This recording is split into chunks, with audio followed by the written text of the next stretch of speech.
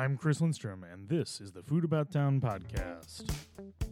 In episode 122 of the Food About Town podcast, my good friend Chris Clemens from ExploringUpstate.com came over to the studio to talk about our recent road trip we took down Route 31 and ending up in Lewiston all the way from Rochester. We had a great time, so we talked through all the different stops along the way. You can see all the different places we ended up on the post on Food About Town. And also, you should definitely go to ExploringUpstate.com and check out his entire post that documents our just a great time hanging out on the western side of Western New York. So take a look at ExploringUpstate.com. Enjoy my conversation with Chris Clemens from Exploring Upstate. And if you enjoyed this episode, please share it out on social media. You can grab me Food About Town on Facebook, Food About Town on Twitter now, or at Sturmy on Instagram. Thanks so much for listening. Make sure you subscribe to the podcast and leave a review. And enjoy our discussion of our Route 31 road trip. Thanks for listening.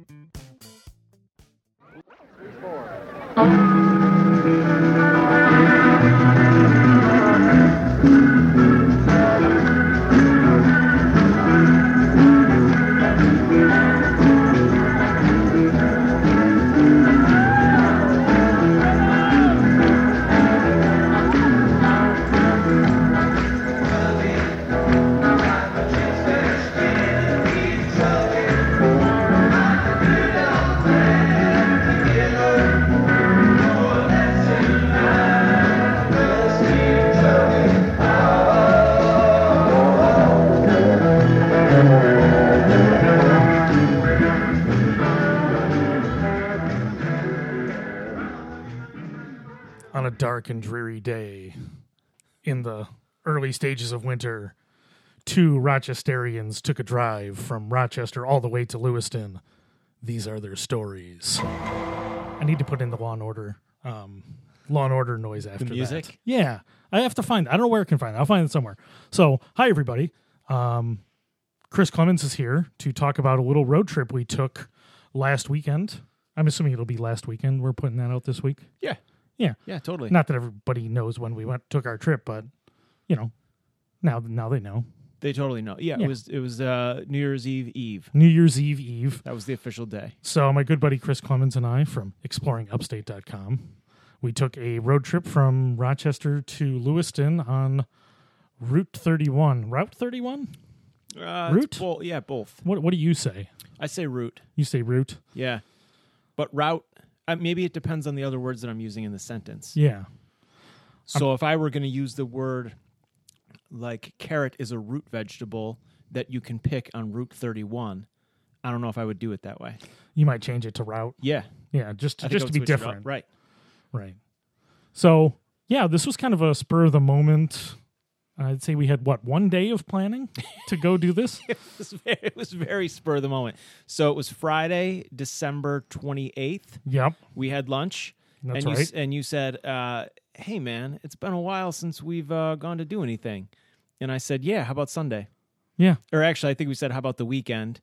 And then text kind of went back and forth, and it ended up being Sunday. Yeah. But we didn't have a lot of time to throw together an itinerary. No, it was a little bit slapdash, but I think we ended up doing something that I had never done this exact route before. Mm-hmm. That's when you'd say route instead of route. Exactly. So I hadn't made this trip before, and it was we did a full day. We did a pretty full day, I think. Oh, that was totally a full day. We left at 9 a.m. Yeah, and we got back a little before 8-ish. Yeah, about 8-ish. Yeah, I think we got back to your place. That's plenty full. Yeah, so it was Sunday morning. I went and picked up Chris at his place at 9 o'clock, and we... Right on the nose. Yeah, I was early even. I was early just for you, Chris. If it were anybody else, I would have been 5 minutes late. But for you, I made sure I was on time. To set the tone for the day. Yeah. Don't tick off, Chris. Don't be even 30 seconds late. I think we had a pretty considering we had no planning. Our success rate was very good. Yeah, so I mean, ultimately the goal really was to have a great day of exploring new places. Absolutely. And I think we mapped out some things that we wanted to hit, but I also think that we left open some creative detour time which meant it didn't matter what happened, it was going to be a success. Yeah, for sure. I mean, this reminds of our prior Utica trips we made. We did 2 different trips out to Utica, one to check out the classic Italian joints in Utica and some of that history around that. And then we also did a refugee immigrant trip out there, which we documented on the podcast and a couple posts on Exploring Upstate, if people want to go check those out. Those are out there. Those are out there. And this was kind of reminiscent of that. It wasn't quite as themed, I would say. But we did the whole Route 31 thing because it kind of took us through a lot of towns from here all the way out to the Niagara River. Yeah, and multiple counties. Multiple counties. We hit 3 different counties, which we didn't do. I mean, with Utica, we definitely did some driving, but it was all right in Utica. Right. We hit the northern section of Western New York in one day. Yeah, and bounced to, we were in, I think we had stops in 4 or 5 different towns? 1, 2, 3, 4, 5. Yeah, 5 towns. Yeah, 6 if you'll count Rochester. If you count Rochester, which, hey, we started Ugly Duck in the morning. We did. So the Ugly Duck isn't perfectly Route 31. No. Here in Rochester, Route 31. Route 31 has had a long and trying past. So it's kind of changed and been rerouted in a bunch of cases. But here in Rochester, Route 31, most people I think know it on the west side to be Lyle Avenue and Gates. And when it hits West Broad, it sort of drops down below, nearer to the canal, and then pops back up into Brighton and heads over past like Pittsford Wegmans and then continues for 100 miles. Yeah, so it's definitely it's a little bit different through the city, but you don't think of it because it is Monroe Ave going through all the way out. Right. But that's not where we started. We started Ugly Duck because there wasn't an obvious place to start on Route 31, at least since we were both in need of coffee first thing in the morning. I was going to say we needed caffeine. We needed something that we could rely on, that we knew we both liked, and to set the tone for the day. So we started a little bit off Route 31, but just a couple miles. Yeah, just a couple miles, and then I got my What espresso. did you have? I got espresso. It was from Bolt Coffee. Oh, that's right. Which I think was Providence, Rhode Island. Yep.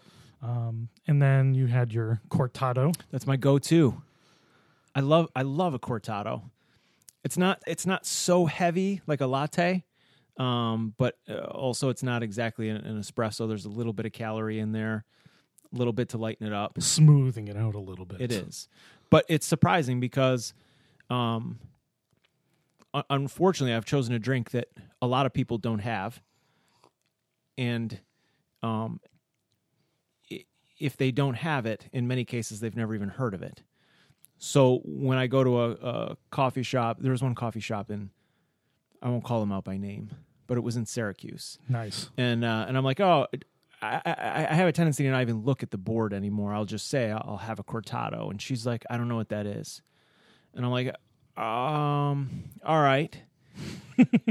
But she came back immediately and said, if you tell me what it is, I'll make it. Yeah. And I thought, do I want to explain to someone how to make something and then potentially have it just be terrible if she's never even heard of it before? Well, I mean, it's really just, if I remember correctly, ratio-wise, isn't it just half as much milk as a cappuccino?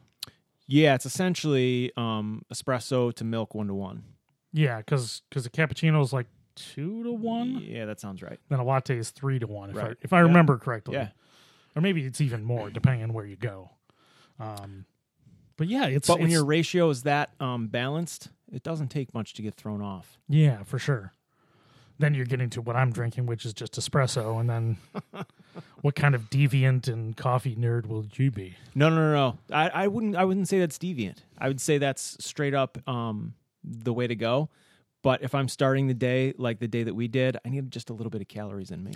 Yeah, because we didn't get to food until we got off the 490 in Spencerport to their new exit, which is really nice. It is nice. That 531 thing over there, much better than the old one. I really enjoyed it. Yeah, you just shoot straight off and go, and you don't have to do these little jogs and weird things. And we shot pretty much directly to Albion. Yeah. is where we ended up first. We kind of skipped over Brockport. Right. Sorry to all the Breck portions.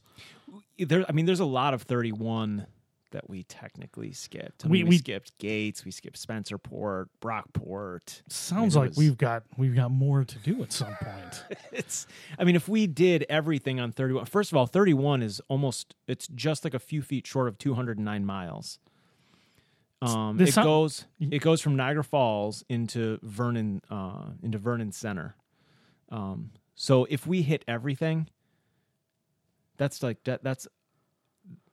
a blog only about Route 31. Well, I don't think we could do that in one day. No.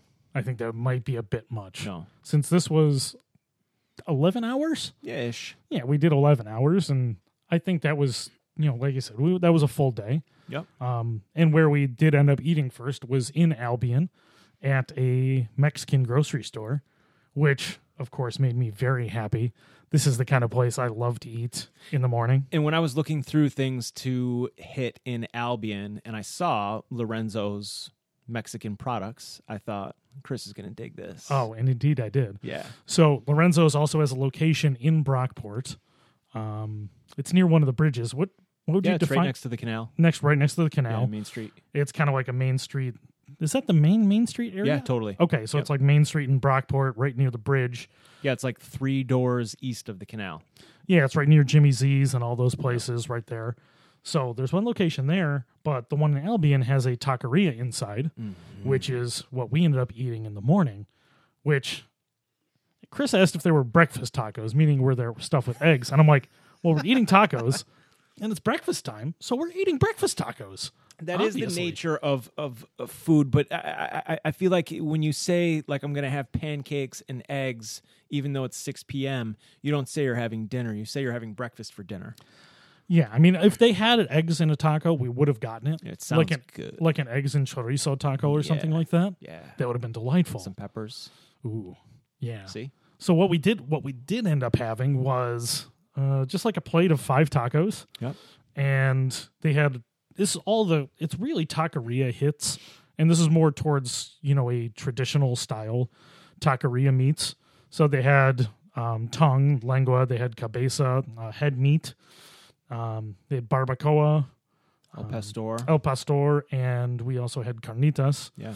And yeah, it was just good, simple Mexican street food done relatively well. And man, I love they had put out 4 salsas for us.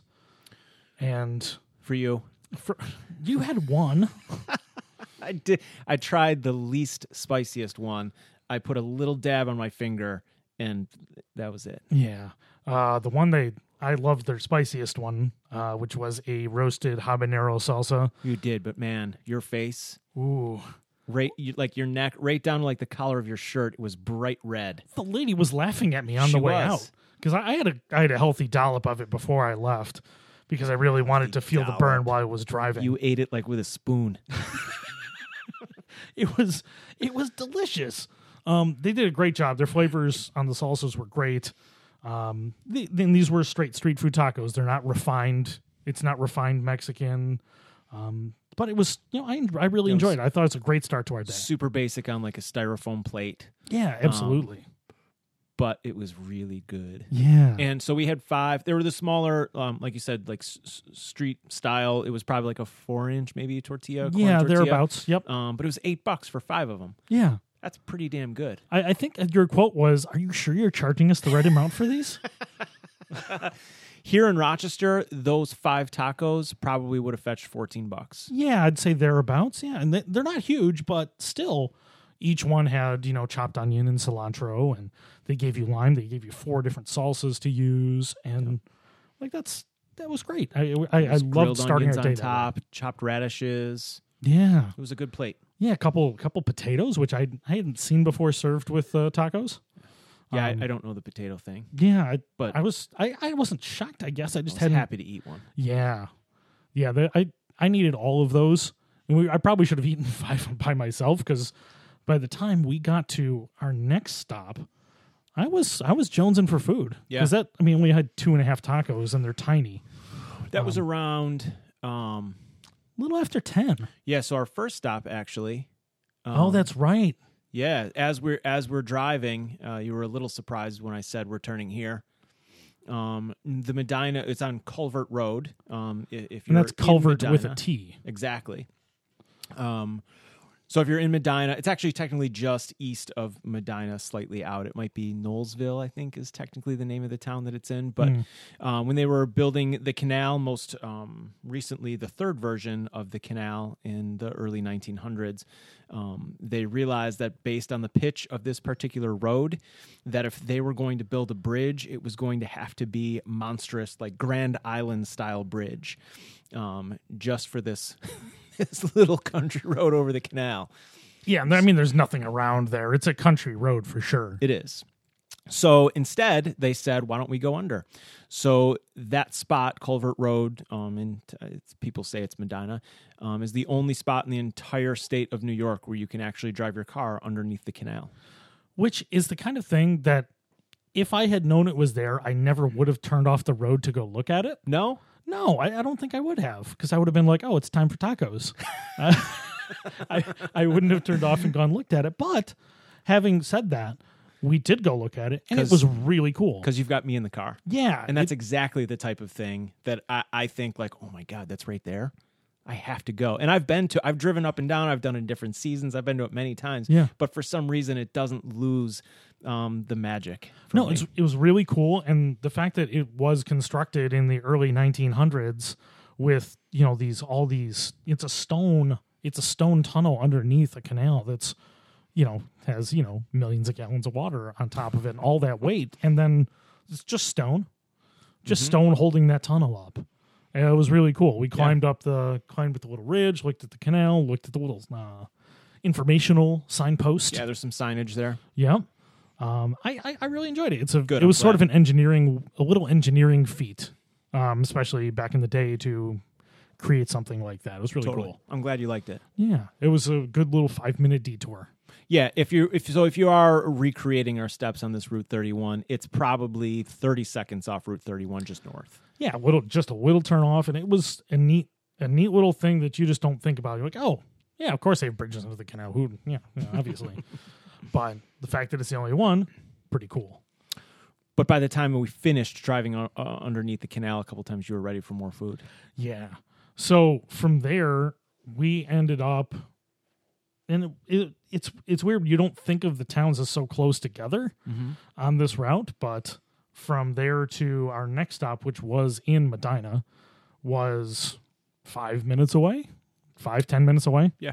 Because we ended up right in the heart of Medina. Because that's Main Street again, basically, right? Yep. Yeah. I don't know. Is that actually Main Street? So Route 31 crosses through, I think Main Street technically goes north and south. Okay, so that's Medina. the perpendicular road there. Right. So we ended up at the Shirt Factory, which is I guess it's been around for a long time. Yep. But Shirt Factory Cafe, that is. Right. It's been around as that for a long time, but changed owners about a year ago to a couple of fellow bloggers who are originally from DC, and they run it's a DC Minute blog, but they also now own the Shirt Factory Cafe. They own it with another couple. I think there's two couples. Yeah, that's right. They were telling us four about owners that. technically, yeah. Yeah, so it's, apparently both of them are, Medina natives and came back from DC, and now they own this little cafe amongst being full-time workers, which I think Chris and I both understand, doing things on the side. And totally, but I think that speaks to their level of passion in wanting to help change the image of the town of Medina. Medina is one of those original canal towns.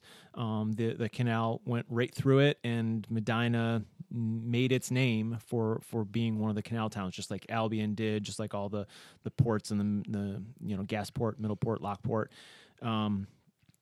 but over the last number of decades, I think it's probably gotten a bit sleepy, and there are some younger people who are starting to breathe some life back into downtown living, and the folks at the Shirt Factory are definitely part of that. Yeah, absolutely. I mean, Medina is definitely, it's turning over that leaf. It's gotten some press recently, from Buffalo more than Rochester. We don't really talk about Medina much here, even though it's really not that far. It's only an hour from here to get out there.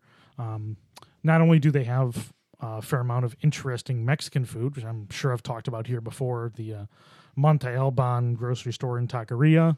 They've got the Mariachi de Oro, which is a Mexican restaurant that has some Oaxacan influences, which is kind of interesting. There's I'd say a more modern, upscale kind of restaurant called Mile 303, which is chef was I always forget how to say his last name. I think it's like Pecoraro. It's Benji Pecoraro. He used to be at Vera Pizzeria in Buffalo, and now he runs Mile 303, which is kind of a modern restaurant in town. Contemporary American kind of food. Really cool design inside. And like we were talking about, the Shirt Factory Cafe.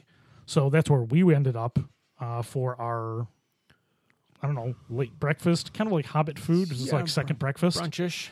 Yeah, second breakfast, lunch-ish kind of food. And what we were there to taste was their toast. So part of their toast menu. So, which should be out by the time this podcast is live. Yeah, should be out and live. Obviously, the toast trend sort of came from California and places like Squirrel, which is now obviously pushed through LA, pushed to New York, into just about every major city, San Francisco, where you're getting nice big slices of bread and creatively topped with all sorts of different toppings, whether they be sweet, savory, and the much maligned by the older generation avocado toast. So if you hear somebody doing the stereotypical bashing a millennial thing, they'll be like, oh, they're spending all their money on avocado toast. They can't afford a mortgage. Lousy kids, get off my lawn. Avocados are expensive. They are expensive. Yeah. But it's kind of one of those, it's almost turned into like a slang term just to denigrate millennials, talking about avocado toast, talking about all these kind of things. Probably. Yeah. But just so happens that it's just an open-faced sandwich, and open-faced sandwiches are delicious. They are. And so were the ones at the Shirt Factory. Absolutely. Although, so one of the ones that we had, so I think what they're planning to do, what they were explaining was they're going to have like a morning toast menu and an evening toast menu. So we were there for the morning one, and I think probably my favorite was the one with the peanut butter and the honey and the oats and the blueberries and banana. I think banana too. Yeah, I could have eaten that all day long. It's kind of a classic combination. I mean, everything there made a lot of sense, and everything worked. It felt like breakfast, but it didn't feel too heavy. The blueberries gave it a little bit of acid to cut through all the other heavy flavors, and it was delicious. And it was well executed. It's weird when we talk about toast as a thing, like being the slice of toast. There's other places that do it, like Bar Bantam here in Rochester. Mm-hmm. You can get it some other places as well. We have a toast food truck now. Yeah, that's right. I haven't been to that one yet. What is that? Do you know what that one's called, Chris? Toast, something, toast truck. No, I don't actually. I've eaten from it, but I don't remember. I haven't actually eaten from it yet. I know, like on Saturday morning, Flower City Bread does a seasonal open-faced toast at the public market. So there's places that do it around town. Fuego Coffee's doing a whole toast menu at their new location as well. So it's something you can get here in Rochester. But I do have to say they did it well out at the Shirt Factory, and it's a very specific thing when you're toasting bread for toast toppings. Yeah, you can't toast it too much to dry it out. You have to make sure it's still a little bit chewy on the inside, crunchy on the outside. I know we're describing toasting bread now, but it is actually a thing. Like that's a big part of it when you hear people talk about these things. Everything comes down to the details. It needs to be able to carry a heavy topping, but not be dried out. Right. Yeah. And it has to work for something like the peanut butter, banana, honey, blueberry toast we were just talking about. Yeah. And then pivoting over to more savory, they had a beet hummus with feta and avocado slices. Yep. which I like. I'm not like a huge beet guy. I enjoy them by and large, but it's not something I'm like, oh, geez, I got to go for beets. I got to get them tonight. Give me those beets. Yeah, I think beets are good here and there. Yeah. A dash of beet. Maybe a beet kvass if I'm drinking some beets. Beet juice. I'm okay with the beet juice. Really? Yeah. There's great color in it. It does have a good color. And so did that hummus. Yeah, and that turned out Really well. rich magenta. Yeah, it was a pretty little toast thing. It was. And then we had the classic avocado toast, which Chris didn't, he's not an avocado guy. Not a huge avocado fan. I like a little bit here and there a couple times a year. But like guacamole has never really resonated with me. See, I'm all about that avocado thing. Yeah. I could eat them just smashed with a little salt and lime or whatever. Make guacamole all day.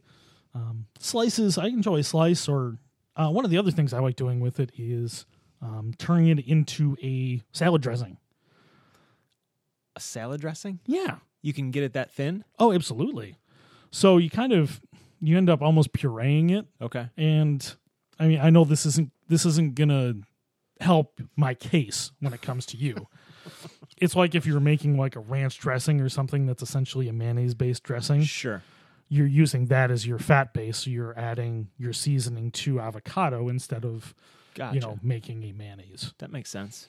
Makes sense and doesn't help my case with you at all. That's all right. I'm not your audience. Chris Clemens, still an enemy of mayonnaise. No. The mayonnaise is the enemy. I'm not. You're still an enemy of mayonnaise, though. They're the enemy.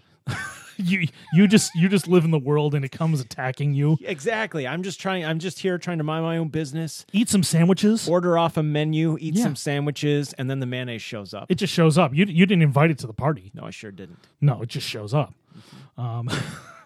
So we had our avocado toast, which was also good.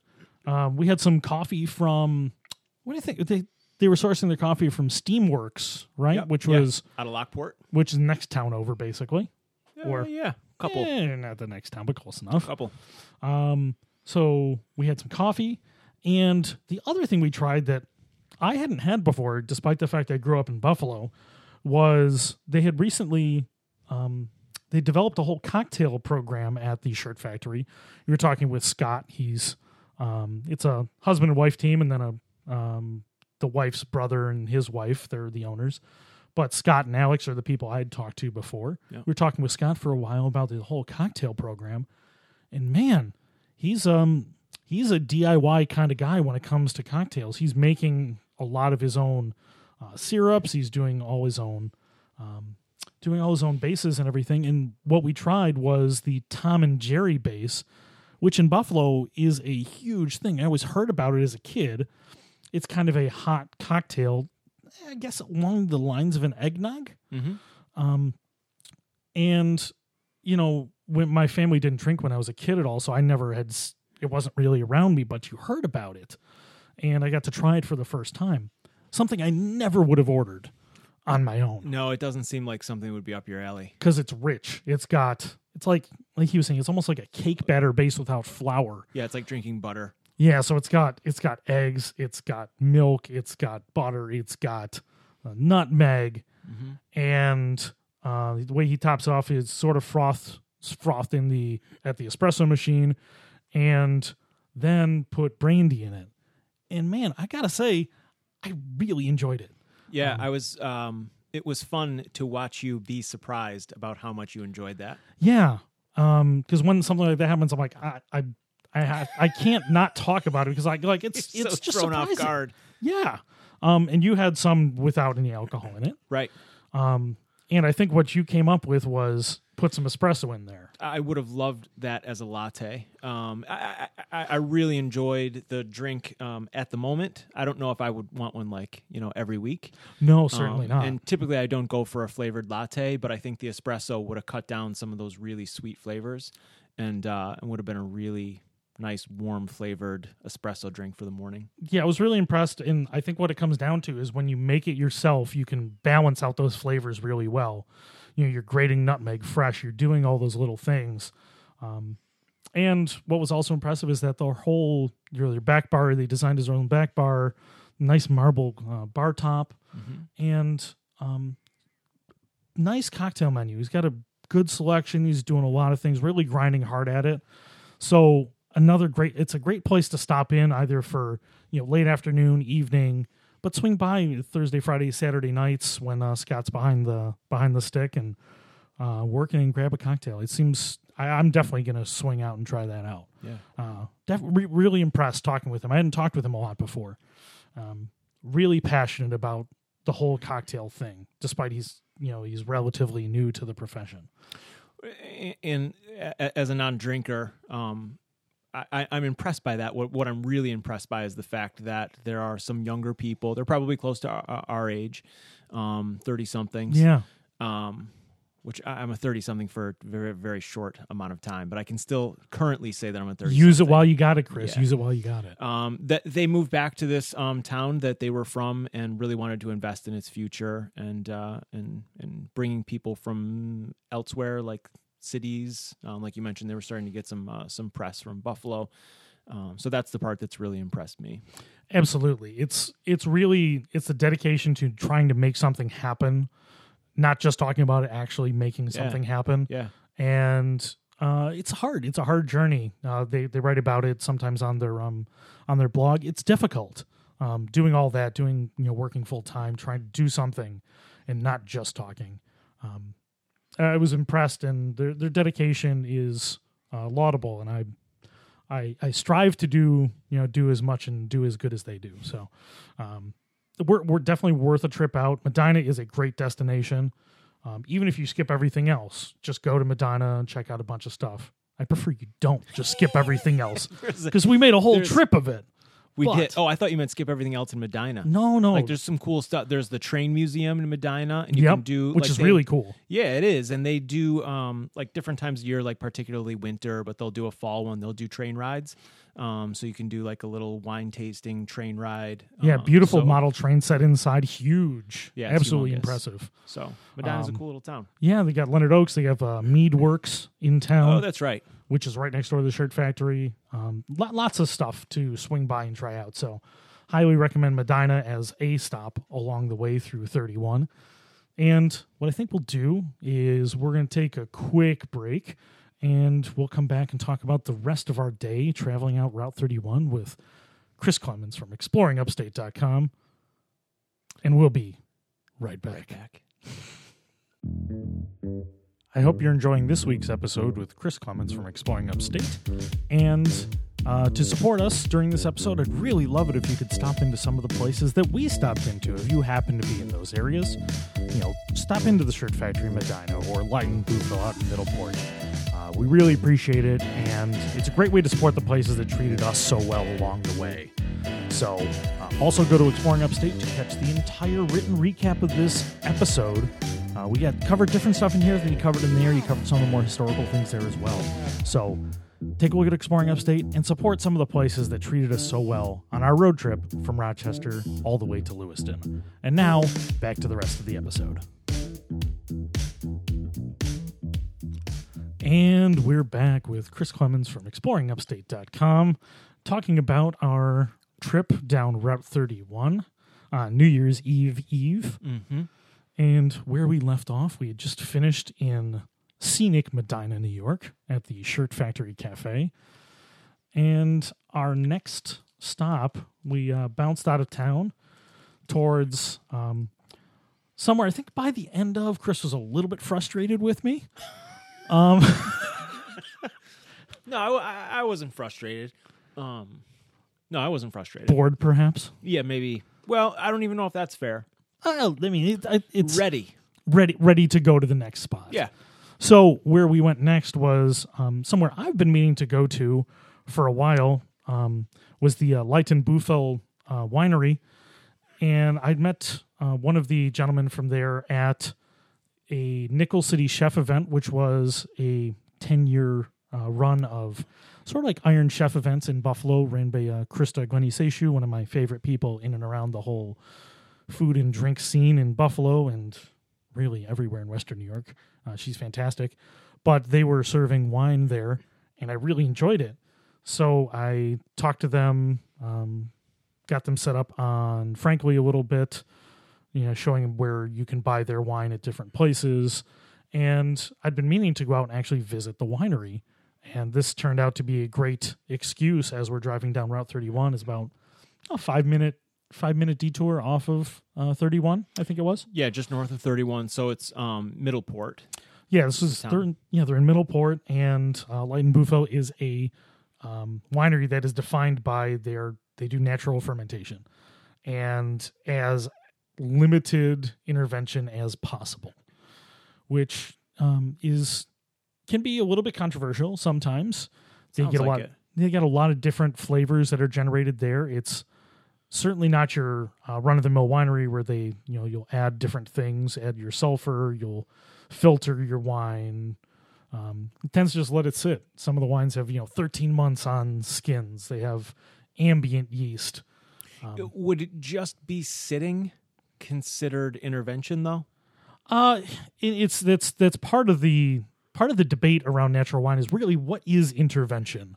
Sure. Because you're picking it, you're crushing it, you're deciding how many stems go in it. Yeah. You decide what kind of vessel it sits in. You decide how open it is to the environment. You decide what temperature it sits at. All these things are decisions that are made. Sure.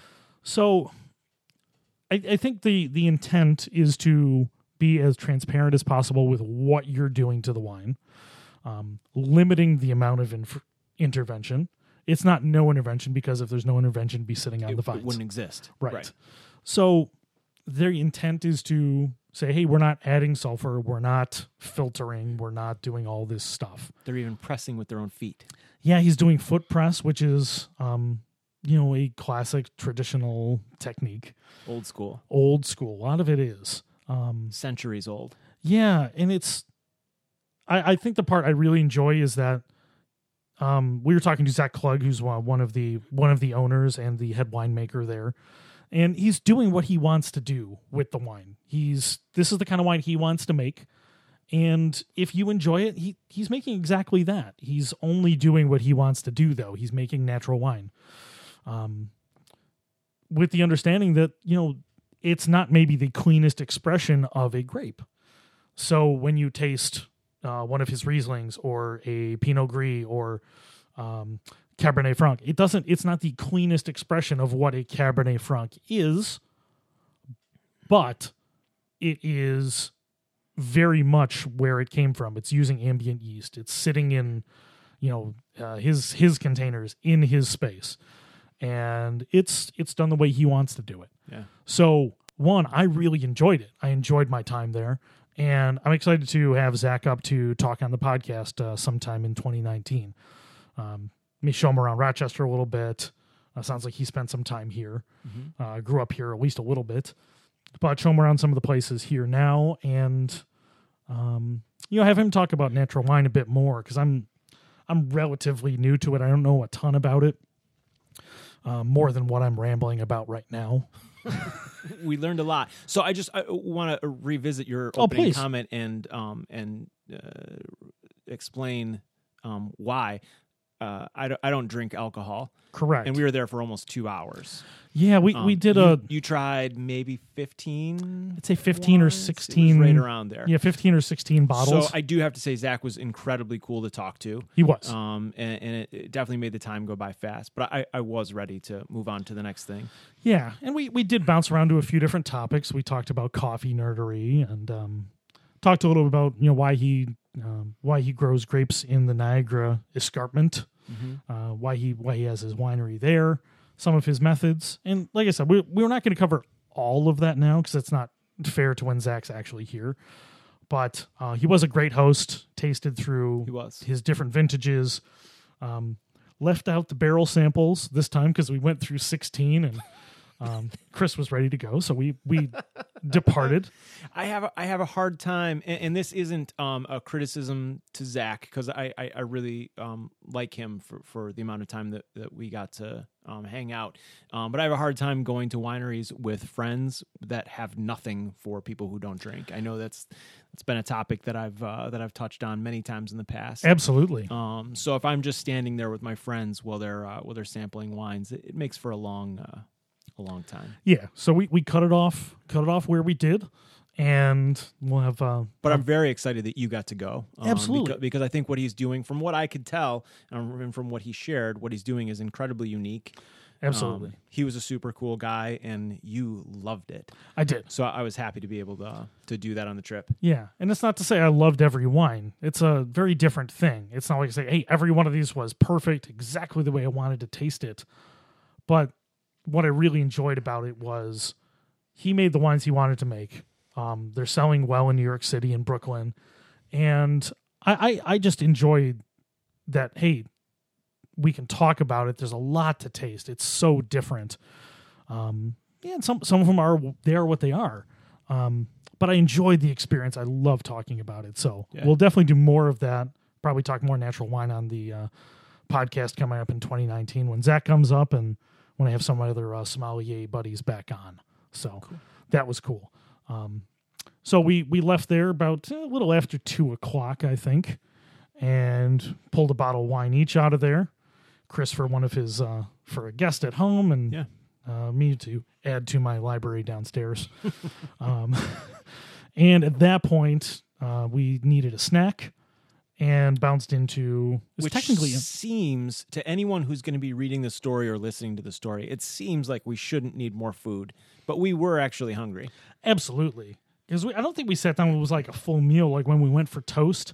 There were 3 toasts. We split all of those. Yeah, we're splitting all of these selections throughout the entire day. Yeah, Lady and the Tramp style mostly. So it's just one piece of toast, and we're chewing towards each other. There's no photos. Don't even ask. No, we have photos of us taking photos. There is that. There's a fair amount of those. Very meta. Yeah, it's kind of what we did. But we took a little jog off of 31 to outskirts of Lockport. Yep, just south of the village. And I think it's right off of 78, I think is Now the you route. tell me. You know better than so. me. I was just using Google Maps to get me from place to place. You actually knew what we were doing. Yeah, a little. Yeah. But Ted's Hot Dogs, it's very hard for me to go into Western New York and not stop at a Ted's. So I'm glad you were up for it. Absolutely. I mean, I grew up not that far from one of the Ted's in Orchard Park. Mm-hmm. One of the, I think it's the original one, actually. Over near McKinley, like on 20 in Orchard Park. I think that's one of the originals. Okay. Or one of the older ones anyways. I remember going there as a kid, but I hadn't been to one in a long time. Oh, you hadn't? No, I hadn't. I didn't realize that. No, so when I said, how about a Ted's? You perked right up and you were like, yeah. Absolutely. Because they have custom-made Salins hot dogs, which I didn't know. That Ted's gets their own formulation of Salins dogs for them. And footlongs. Yeah, which I didn't know that they'd had custom ones for different people. So that was actually pretty cool information. So one of the other things that sets Ted's apart, for anyone who's listening and doesn't know, is they cook over an open grill inside. Charcoal inside. Yeah. And man, that makes all the difference. Totally unique. It's one of the smells of buffalo is, Salins dogs cooked on charcoal. That and Chevetta's chicken. And Cheerios. Buffalo has a lot of smells. They do. Buffalo's a smell town. Buffalo, smell town. Smell town. It could be a negative if you think about it, but good. No, in that case, I mean, there's nothing like driving through different areas of Buffalo, at a fire hall, and you can smell Chevetta's chicken from the road. Yeah. There's no mistaking it. Yeah. And grilled, charcoal grilled Salins dogs is another smell of Buffalo. Anytime I smell it, it just smells like home to me. It's only been 2 days, but I could totally go for another right now. It was really nice. Yeah. So we just swung a quick snack. Yeah, it was a good excuse to stop in there because I think we needed something a little bit more substantial after kind of just nibbling around through the morning. Yeah. But Lockport has a bunch of other really cool stuff that's non-food related. Yeah. The Flight of 5 is their lock system.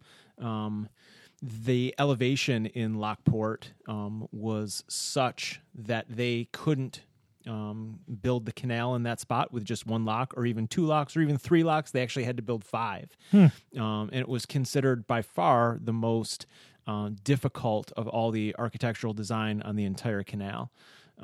Today, after they reworked to what we now know as the New York State Barge Canal, they don't need 5 locks, but the original 5 locks are right there next to the new one. So that's totally something cool to go and check out. Right next to that, they have you can do little tours inside the Lockport Caves. Okay. Which technically isn't a natural cave. It was sort of a like a spillway that was created for the canal. But since they don't need the spillway anymore, now it's a cave where they do little tours. And they filmed a lot of Sharknado 2 in those caves. Wow. Huh? The Sharknado 2? How do you like that? Wow. Just 2. No, not 3. Not the other 47 movies they did. Yeah, not 3. No. Not 4. No. Just 2. And certainly not the original, the true epic Sharknado. No. Yeah. Great movies. But still cool. Yes. No, that is neat. And we also went to the, that was in Lockport, right? The, what I think you called it, the biggest ass bridge in and around these parts. I think that is the official term. Yeah, I think that's what it's called. They call it the Big Bridge. When it was first built so there was actually a number of different bridges that were built on that spot, but they were all particularly wide when they built this one. I think they finished it in 1914. It was the widest bridge, coming in at 389 feet wide, the widest bridge in the entire world. Huh. It isn't anymore. I'd imagine with some of the giant bridges around the world now. But back in 1914, it was pretty impressive. Yeah. It's still pretty impressive. It's actually, you can be on the bridge and have no idea that you're on a bridge. It feels, because much of it's a parking lot. Yeah, much of it is the road. Yeah, I was going to say, like, there's a parking lot on the bridge, which Yeah. is like, it just seems weird. It's humongous. Yeah, it's very odd, but it certainly was the biggest bridge in these parts, or at least the widest bridge. These parts. Yeah. So we swung by there a little bit. We did. I took pictures of Chris taking pictures, Taking pictures. which I'm sure you'll see on Exploring Upstate They'll be out there. with Chris's article about our trip. Mm-hmm. And from there, we bounced right out to Lewiston. The final destination. And there wasn't any weird killings like in the movies. So Nope. this isn't a recreation of the Final Destination movies. All right, so I used the wrong phrase then. Yeah. The final Yeah, this isn't going to work well. I don't think. place. Final place, final stop on the route. Which, so in fairness to anyone who's listening and who really knows Route 31 is thinking, hey man, Route 31 doesn't go into Lewiston. It doesn't. No. It does technically end in Niagara Falls, which I believe it crosses maybe even 104. Okay. Right there. We took a little bit of liberty with our Route 31 or Route 31 trip. We stuck on it for most of the drive, and you need to massage that a little bit to get where we're going. But we ended up in Lewiston, which right next to Niagara River, and I think our first stop was actually to go out to the Niagara River, which, even though I grew up in Buffalo, I didn't go up to the river much or even the falls. No, when you're a kid, he's like, oh, it's just water falling over a rock. I don't need to go see that. Yeah, well, I think the other part of it is probably one of the reasons why I do Exploring Upstate is there's a lot of things that we grow up with in our backyard that we just assume will always be there, so we don't need to rush over and see them right now. When I'm on vacation or I'm in a new city, I'm exploring something new, I think, my God, when's the next time I'm going to be back here? I need to go see that. And I think we don't do that in our own backyard.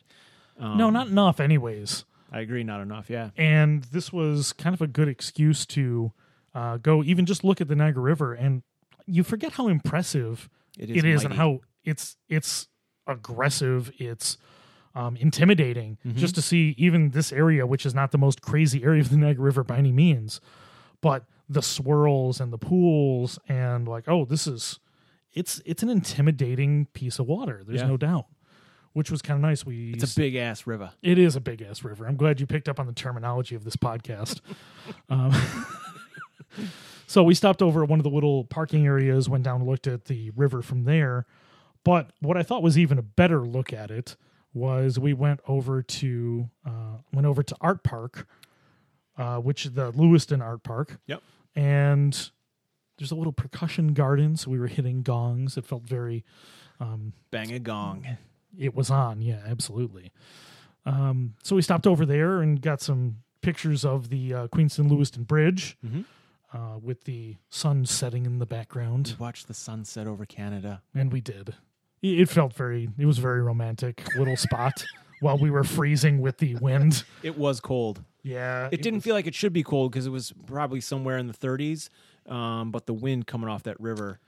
It was a lot. It felt pretty busy. It was busy and cold. Yeah, it was definitely that. But we had a nice little stop in there, and when the sun was setting, it was pretty beautiful. It was. But you got a nice look at the river from there, and by the time we finished, we were ready to get out of the cold again. We were. So we ended up stopping into a couple local restaurants in Lewiston. What was the first one? The first one was the Brickyard Pub and Barbecue. That's right. Which was a recommendation from some folks on Twitter. Yeah, we had a fair amount of people chimed in about places to stop along the way, and Brickyard was definitely one of them. We stopped at the barbecue side. They also have a brewery right there in town. I'm not sure if the brewery's right there, if it's just called brewing. I assume they're actually brewing their own beer, but we didn't try any of that.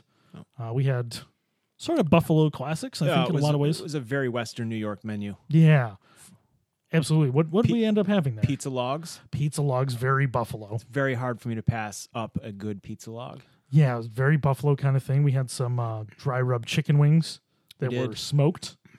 Yeah, so not Buffalo style at all. No. They were chicken wings. No, definitely not. Good crunch on them. I was surprised at the crunch. They may have still fried them after they were smoked. Right. But those were really tasty. It was a lot of dry rub on there, but I do have to say the mix was good and the wings were cooked properly. Yeah, I agree. Which was nice. Little cup of chili. And we moseyed on down to something that Chris told me. The final destination. The final destination. And something that Chris told me about. I was a little bit dumbfounded that this was a fact. And you didn't believe me. I didn't until you showed me some documented proof. Even the waitresses, when the waitresses at Brickyard came over, I said something. I asked some sort of question about it, and they're like, what? I think, and really what they meant to say was, are you kidding me? The hell are you talking about? Yeah, that was probably what they really meant. Yeah. So it did blow my mind a little bit. So, Chris, why don't you tell the people another reason why we went to Lewiston? It is the origin of the cocktail. It's where the phrase cocktail was born. And I want to preface the rest of the story by saying it depends who you talk to. Of course, with all of these kind of stories, and he says, hey, we're the home of this, or we created this, a lot of those stories are apocryphal. You know, it's a good marketing term, but there are some news pieces surrounding this. This wasn't just a, like, hey, we claim this and we put it on our signs. Yeah. It seemed to be a bit more than that. History is written by those who are writing it. I mean, that sounds correct. Yeah, I mean, people do write history, sure. Exactly. Yeah. But, without getting into the really big issues of how history is written, the person who's writing it, and I think we talked about this actually on our trip home, it's very difficult to remove yourself and your own beliefs out of a story and keep things as factually as possible. So when things get passed along and become folklore, they later become fact. Absolutely. And that's not for me to say that Lewiston is not the original place of the cocktail. Really what I mean to say is there are other people who believe that they are the original place of the cocktail. Yeah. But so we read a couple news stories while we were there so we could prove to the waitresses that we were nerds and we were there for historical reasons, not just to enjoy food and drink. So the story goes that at 8th and Center Street, which was a couple blocks up from Brickyard, a couple blocks east, in 1813, during the War of 1812, the British totally decimated Lewiston. They burned it right to the ground, but they left one place standing, which was Hustler's Tavern. Hustler's Tavern was owned by Catherine Hustler. And at one point,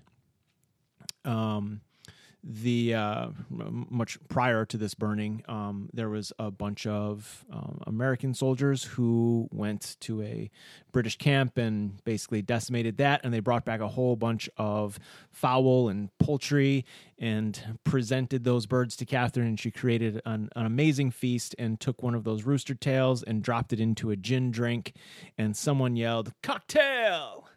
And supposedly from that point on, the phrase cocktail was born. But so I mentioned sort of telling the story out of order like I often do. But in 1813, when the British burned down Lewiston, supposedly even the British loved Hustler's Tavern so much that they're like, no, save that one.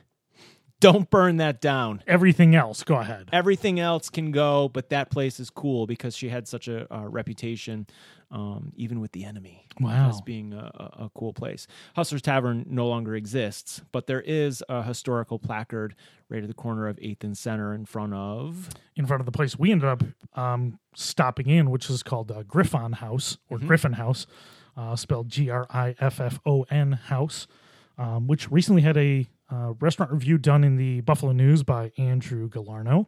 Their restaurant critic gave it a nice positive review. So if you are in Lewiston, a nice place to go eat. Also Carmelo's restaurant in town, which we didn't get a chance to go to. They were closed on Sundays.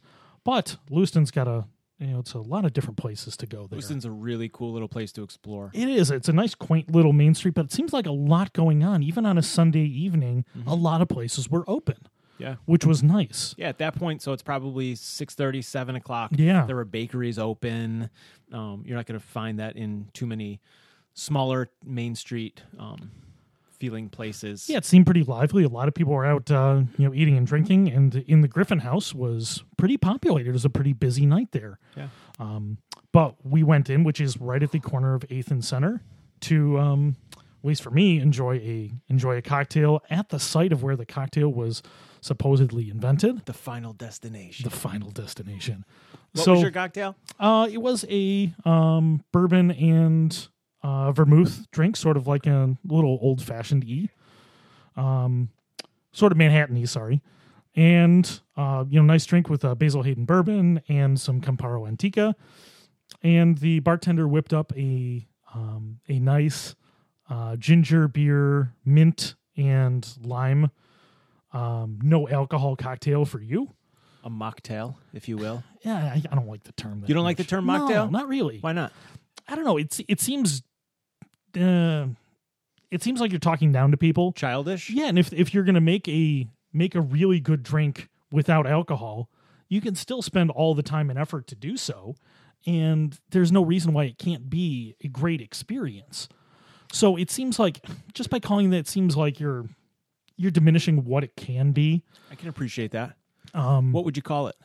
Oh, I have no idea. All right, we're gonna have to come up with something because I admit I don't love the term mocktail. It almost calls attention to the fact that I can't drink. I think that's a big part of it too. And to be more fair, I choose not to drink, but Right. It feels like you can't have alcohol. You're mocking you. Right.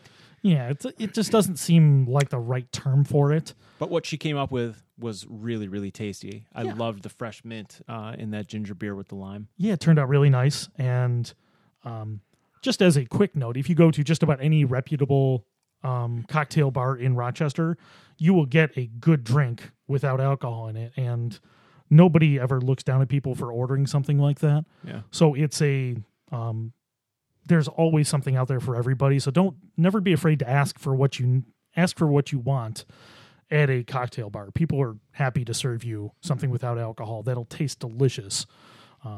It's sometimes tough to know what you want.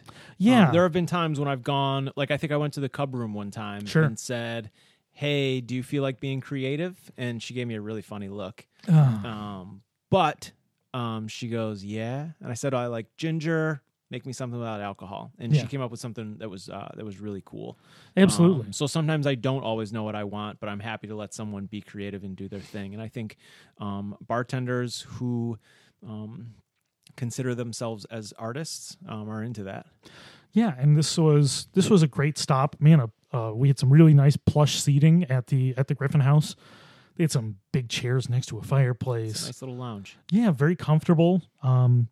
and a place I'd be happy to revisit when we were in a different mood for dinner. Mm-hmm. We wanted something a little bit more simple, and their menu's a little bit more creative. Yeah. So we ended up with at the Brickyard. Brickyard? Yep. Brickyard. Yeah, for our other food, but went in there for a cocktail, and then kind of we drove back home. Had some lively debate on the way back. We did. I did not expect to argue about religion the whole way home. And we're not going to argue about religion here on the podcast. Not but a good idea. We did have we had some lively discussion, which it's one of the reasons I really enjoy going on these trips with you, is that we always end up talking about something different because... Yeah, we should probably say that we weren't really arguing. No. We were having a discussion. Yeah, and it's the kind of thing, like, this is why road trips can be a lot of fun, is you just get a chance to spend time with somebody else and really you have an excuse to talk about different things, because otherwise you're, just listening to music or whatever, but that's the stuff I enjoy, is you get to really spend time with somebody maybe you don't get to spend as much time with as you would otherwise. Yeah, so we actually, since you mentioned that, we spent, like you said earlier, almost 11 hours. There wasn't a single note of music or a podcast played that whole time. Yeah. We talked the whole time to each other. Yeah, pretty much. Holy crap. Right? It was a lot. But it's a lot of Chris and Chris. But I do have to say, I always enjoy when we get the chance to do these kind of experiences. Totally. And now that we've done 31 all the way out to the Niagara River, mostly in 31. Mostly. Might be an excuse to do some 31 on the other side of town. Oh, you're ready to go east? I think we might have to. We might even have to break that up a little bit. Yeah. Because 31, Rochester is in the middle, but it's just slightly to the left of middle. Yeah. So you got just over 100 miles that you'd have to do. And there's a lot of stops. So you've got Palmyra, you've got Newark, all the way into Syracuse, beyond Syracuse. Into Palmyra, we might have Oneida. to. Not that we want to talk religion too much, but it is the last year of the.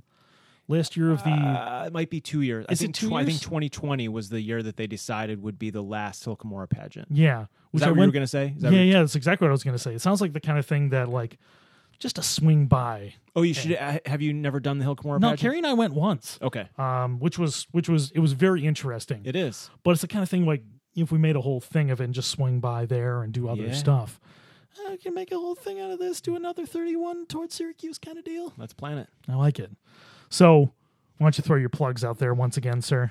My plugs, you can read about this entire day if you...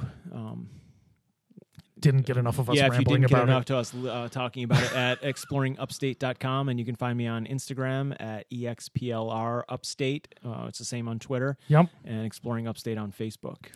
Yeah, and you can find me Food About Town on Facebook, and it's going to be Food About Town on Twitter now as well. Oh. I can't get Food About Town on Instagram. Some guy in England has it, and it's really bugging me. It's bugging me. He won't give it to me. He posted once. Have you asked him? Yeah. I DM'd the guy. I followed him and I DM'd him. He won't give it to me. No, he hasn't responded, so I'll give him that. So he may not have ever seen it because he doesn't use his Instagram. That sucks. So unless I get a copyright, I have no way of getting that. Okay. So it's still going to be Sturmy on Instagram, but Food About Town on Facebook and Twitter moving forward. Cool. So, Happy New Year to you, sir. Hey, Happy New Year to you, man. This was a great time, and I'm looking forward to the next time we get to road trip around upstate New York. Totally. All right. Thanks for listening, everybody, and see you next time on the Food About Town podcast. Bye-bye. Well, that's the end of episode 122 of the Food About Town podcast with Chris Clemens from Exploring Upstate. Thanks again to Chris, and we had a great time on our road trip. And just a little trivia fact, every time Chris comes on the podcast, he's a big fan of the Grateful Dead, and I go back and find some sort of live track recorded in Rochester that may apply to the episode, or just one that sounds good, because a lot of them are very old. So this week's the song in this week's episode is from 1970, November 20th, 1970, recorded at the Palestra at the University of Rochester, and the song is called Truckin'. So I hope that's a little bit of an interesting tidbit. And speaking of music, thanks to Donnie Clutterbuck and his bartending buddies for the music used on the intro, outro, and the little read in between our sections. So now we'll leave you with a little bit of tunes to close out the episode.